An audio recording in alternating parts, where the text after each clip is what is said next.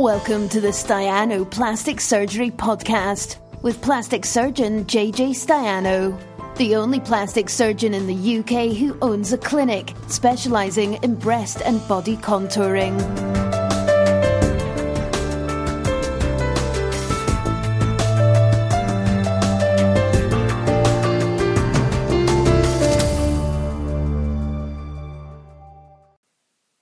Hello, Facebook Live. Happy holidays, Easter holidays. So I hope everyone's having a lovely Easter holiday. It's fantastic. The weather's fantastic. Traffic's good. So what's not to like? Life is good. Got some questions here, and as ever, very happy to answer questions live. If you want to post questions here in the comments, I'll be very happy to answer them as I go, and if I do miss out on anything, then I will be very happy to pick it up. I would not next week because it's I'm away next week, so week after, but I'll be doing it week after, so we'll be doing it next week. So I've got some questions here. I've got a question here from Dawn.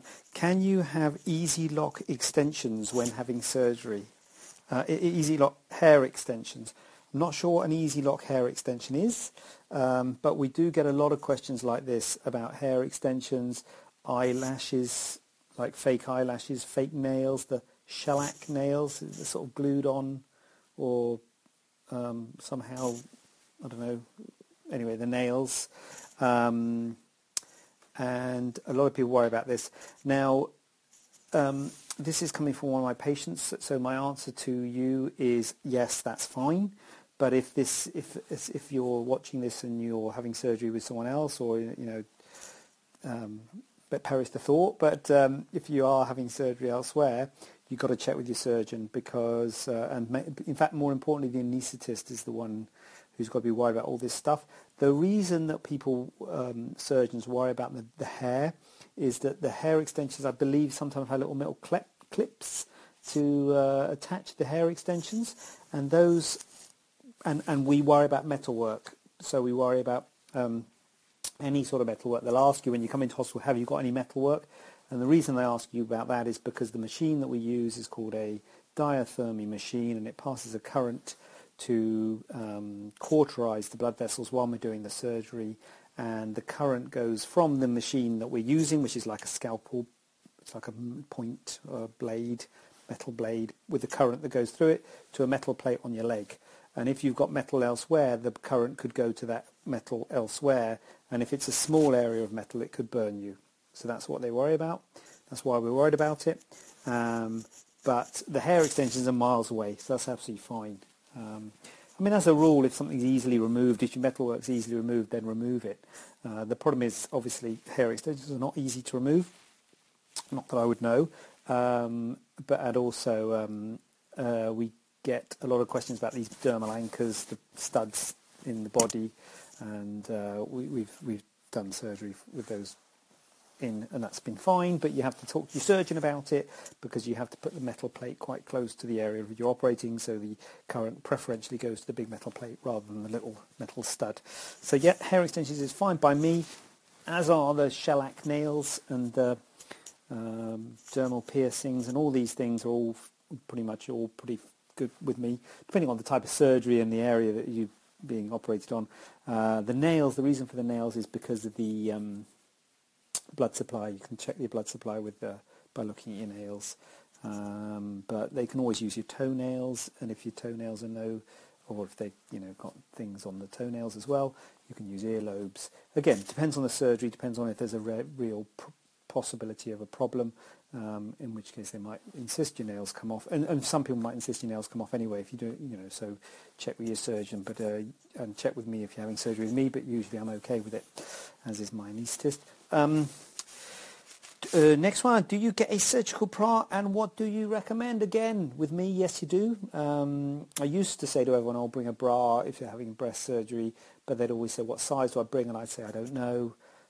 Bring a few and keep the labels on. That's what I used to do, and I think that's sort of standard. But I didn't like that. So now I provide a bra personally. But if found a funny angle. My chin looks bad. So check with your surgeon. But I give you a bra, but and we put you in a bra, so you come back from theatre wearing a bra. But then if you want to get another bra, then I normally say, and if you're again not having surgery with me and you're getting your own bra for following surgery, my recommendation. I've done a blog post on this.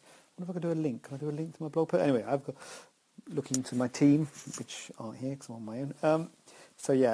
But basically what you're looking for is a wide band, so no wire, a wide band, ideally a low band, so it's off your scars because your scars are often in the inframammary fold. Ideally a front fastener. It's difficult to get a sport, so it's usually a sports bra really. I mean, you can get a post-op bra, but they're expensive, and to be honest with you, sports bras can do as good a job. It's quite hard to find a sports bra which is a front fastener. Marks and Spencer's, I believe, do some with a zip. The problem with the zip is it's not got as much adjustability with a zip. We have got one which has got hooks, 3 sets of hooks and eyes, which has got a bit of adjustability while the swelling is happening. But yeah, ideally front fastener. If you are going to, it's hard to get a front fastener, so if you can't get a front fastener, get a back fastener. A lot of sports bras may have a back fastening bit, but they often have a web above it, so you have to put it over your head. So just be aware of that. Try and get it so that it totally undoes either at the back or the front. The web is quite hard to get over your head, certainly in the first few days, first week or so after surgery.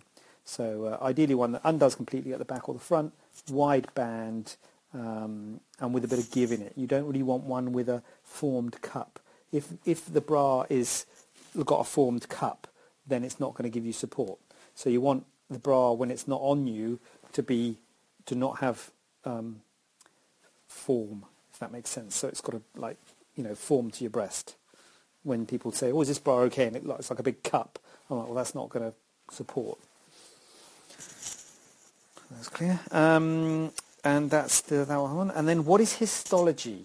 That's a really good question. And I do, when people inquire about mole removal and things, I always say, this is the price without histology, and this is the price with histology. And I'm aware that I don't really make it clear what histology is.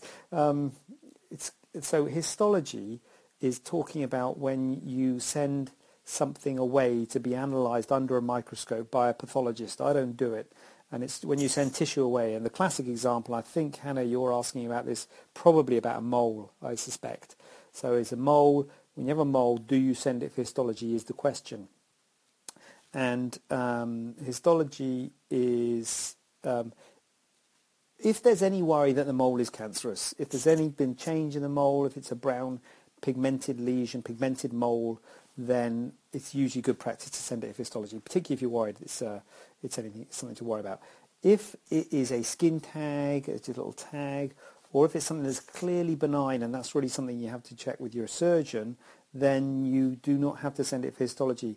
In the NHS, I sent pretty much everything for histology because it is good practice to send everything for histology. Now that I'm in the private sector, things are a little bit different because it's quite expensive. Histology is quite expensive. Histology of it doesn't matter how big it is, histology of a thing is it's getting on for £150. So it's an expensive thing. So you have to justify that to patients. So I talk to patients and I give them the option. There's a couple of reasons why histology might be good. When we look at things, we say, look, that's probably benign, it's fine, you don't have to remove it if you don't want to, so you can leave it if you want to. And people say, well, I don't like it, so I want to remove it. That's fine, you can remove it. But if you remove it, then... so you might say, well, why would you send it for histology if you're saying that you could leave it? And the reason for sending it for histology is, one, you're saying it's probably fine, and histology gives you a bit more of a definitive answer. But probably the main reason is that if in the future, perish the thought, you've developed something like a lymph node in your neck, or let's say the lesions on your head, a lymph node in your neck, and they say that's a spread of a skin cancer.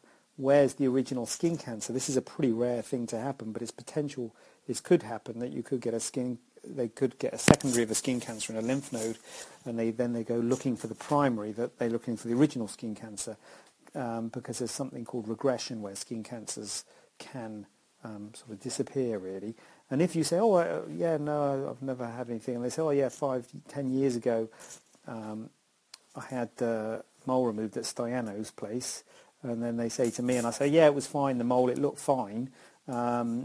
It's just nice if I've got the histology to say it's definitely fine, here's the histology, just to show that wasn't the original skin cancer.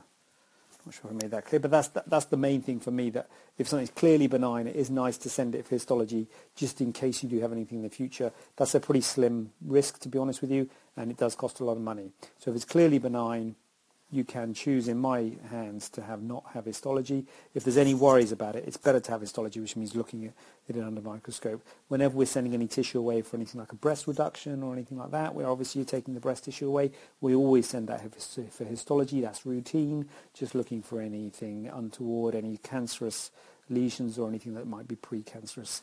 That's totally normal. So, that's it. What's histology? Types of bras and easy lock hair extensions.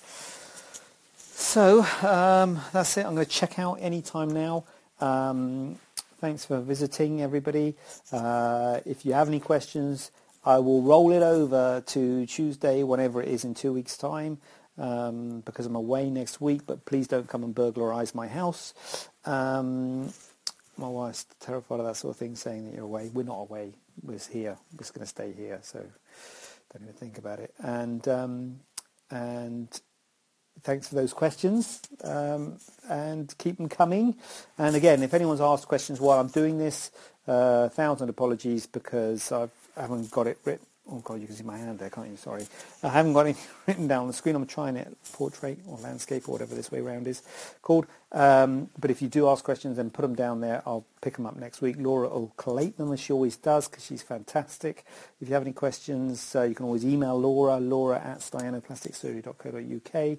Have a lovely evening. Enjoy the sunshine. Although I did hear it's going to rain tomorrow, but don't hold me to that. And I will see you in 2 weeks' time, and enjoy your Easter. Merry Easter! Have a question not covered in today's show? Then send it over to info@staianoplasticsurgery.co.uk using the hashtag AskJJ. We'd love to hear from you.